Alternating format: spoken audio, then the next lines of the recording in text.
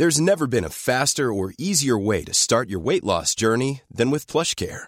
PlushCare accepts most insurance plans and gives you online access to board-certified physicians who can prescribe FDA-approved weight loss medications like Wegovy and Zepbound for those who qualify. Take charge of your health and speak with a board-certified physician about a weight loss plan that's right for you. Get started today at plushcare.com/weight loss. That's plushcare.com/weight loss. plushcare.com/weight loss.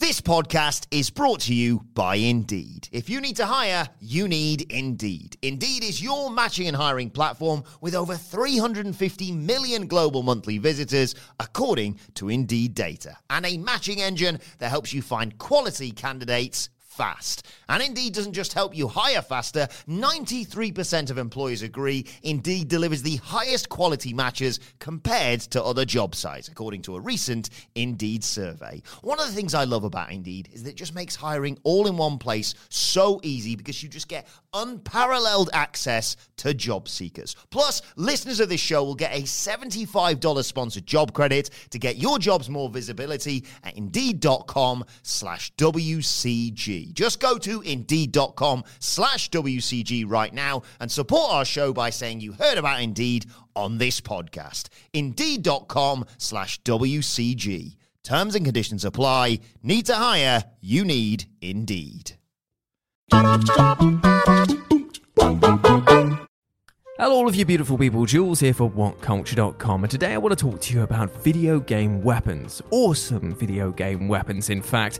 Awesome video game weapons that actually ruin the game, in fact. You see, this is the problem. Sometimes you can get a weapon or item that is so ludicrously overpowered that they actually make the video game worse. I mean, this god-killing piece of weaponry is making short work of every big bad that even looks at you wrong. So of course it's going to change the feel of the game entirely. But that's not to say that they weren't fun, do not get me wrong, it's just, unfortunately, while they were awesome, they kind of made their video games a bit worse for the long run. So with this in mind, I'm Jules, this is WhatCulture.com, and these are 10 awesome weapons that actually made video games a bit worse. Number 10, the Flamethrower, The Last of Us. The Last of Us is undeniably a masterclass of anxiety-soaked tension and agonizing suspense, but it's also fair to say that the game mitigates much of the intended stress by gifting players a massively useful weapon in its final third act. Upon reaching the game's university level, Joel comes across a homemade flamethrower, which is extremely useful at dealing with the array of infected enemies that you encounter for the next few hours of the game. More than anything, it makes crowd control a complete cakewalk. Hordes of the infected can now be reduced to piles of smouldering ash with just a few pumps of the flamethrower, and that severely dials down the game's white-knuckle terror factor. This is especially true in the case of the gigantic boss enemies, the bloaters, which while initially intensely fierce and challenging obstacles are now rendered relatively minor inconveniences thanks to the flamethrower. Now granted, the weapon is admittedly taken away from players for most of the game's final section, but you still have access to it for a good while before that. And for his part, the game's creative director Neil Druckmann eventually admitted that the flamethrower was actually a late addition to the game, and the team spent a lot of time debating how powerful it should be. And it seems to be that they made it just that little bit too powerful as a result. Number 9, Ropecaster, Horizon Zero Dawn.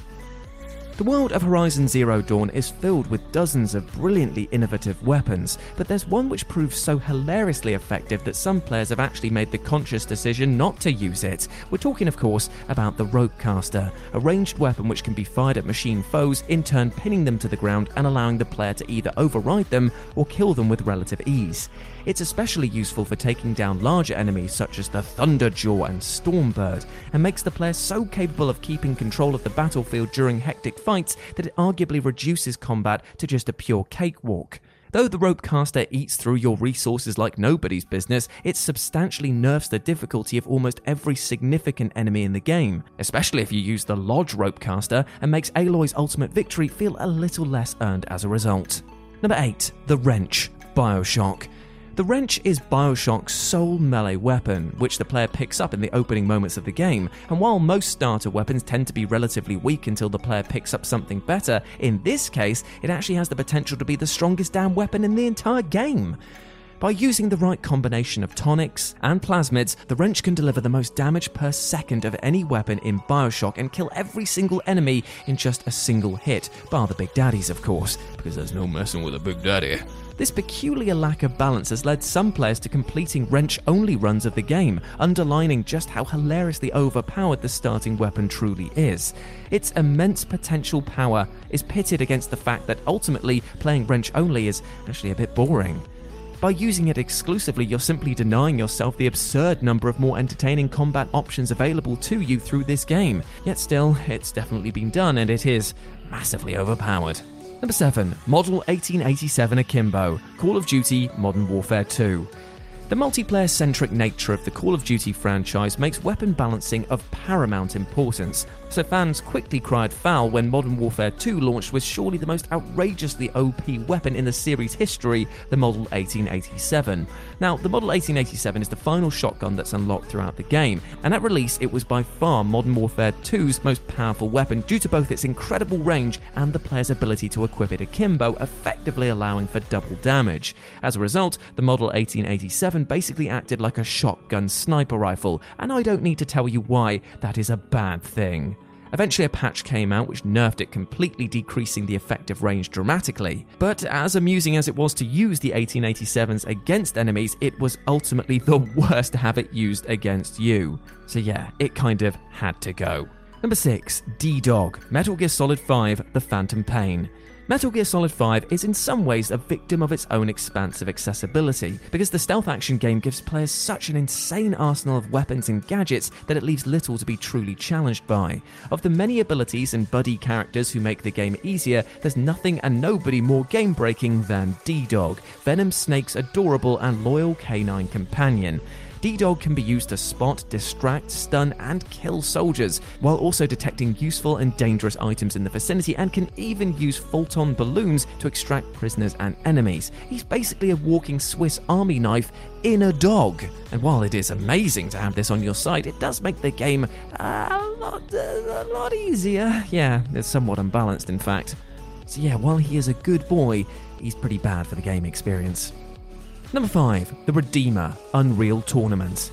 The Redeemer is without question the most powerful weapon in the Unreal franchise, a portable nuke launcher which players can find scattered in short supply around the game's maps. Basically, the Redeemer is the prototypical instance of a willfully overpowered weapon, given that it will not only melt anyone in the general vicinity of its huge impact radius, but it can even be remotely piloted to its target. But as anyone who's played the Unreal Tournament's Capture the Flag map Facing Worlds can attest, the Redeemer too often distracts from the actual objective-based gameplay loop, as games tend to devolve into a repetitive scramble to grab and fire the weapon first. Unsurprisingly, many players took to banning the Redeemer from matches due to how dramatically it affected the flow of play, even if it is undeniably fun to rack up a monster kill with the weapon. But being on the constant receiving end of it though, yeah, it's not so much fun. Number 4. P19 Machine Gun, Resident Evil 7. Though the majority of Resident Evil 7 is a masterpiece of grim unease, all the more so if played in VR by the way, Capcom sadly undermined their own efforts in the final few hours of the title when the player is given access to the P19 machine gun.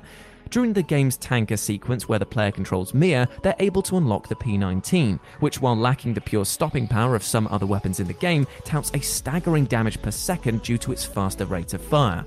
Furthermore, the game doles out an almost comical amount of ammo to players, ensuring that the terror of those earlier encounters against the Molded is massively diminished.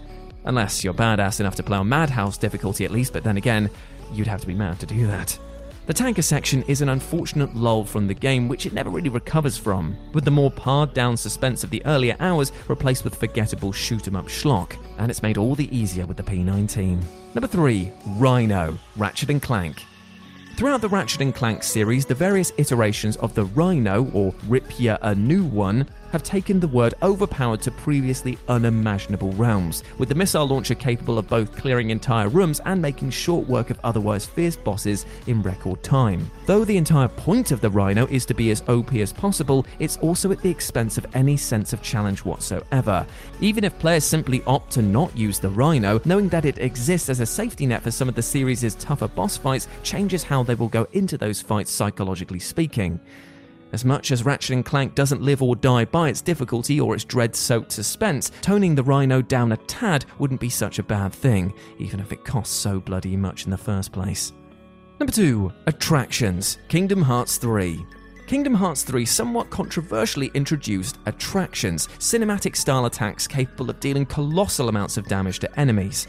Though pretty neat the first few times that you pull them off, their ridiculously destructive power combined with the ease with which they can be accidentally triggered, and also the inability to turn them off on all but the highest difficulty, left many fans feeling that Square Enix had kind of over-egged the combat.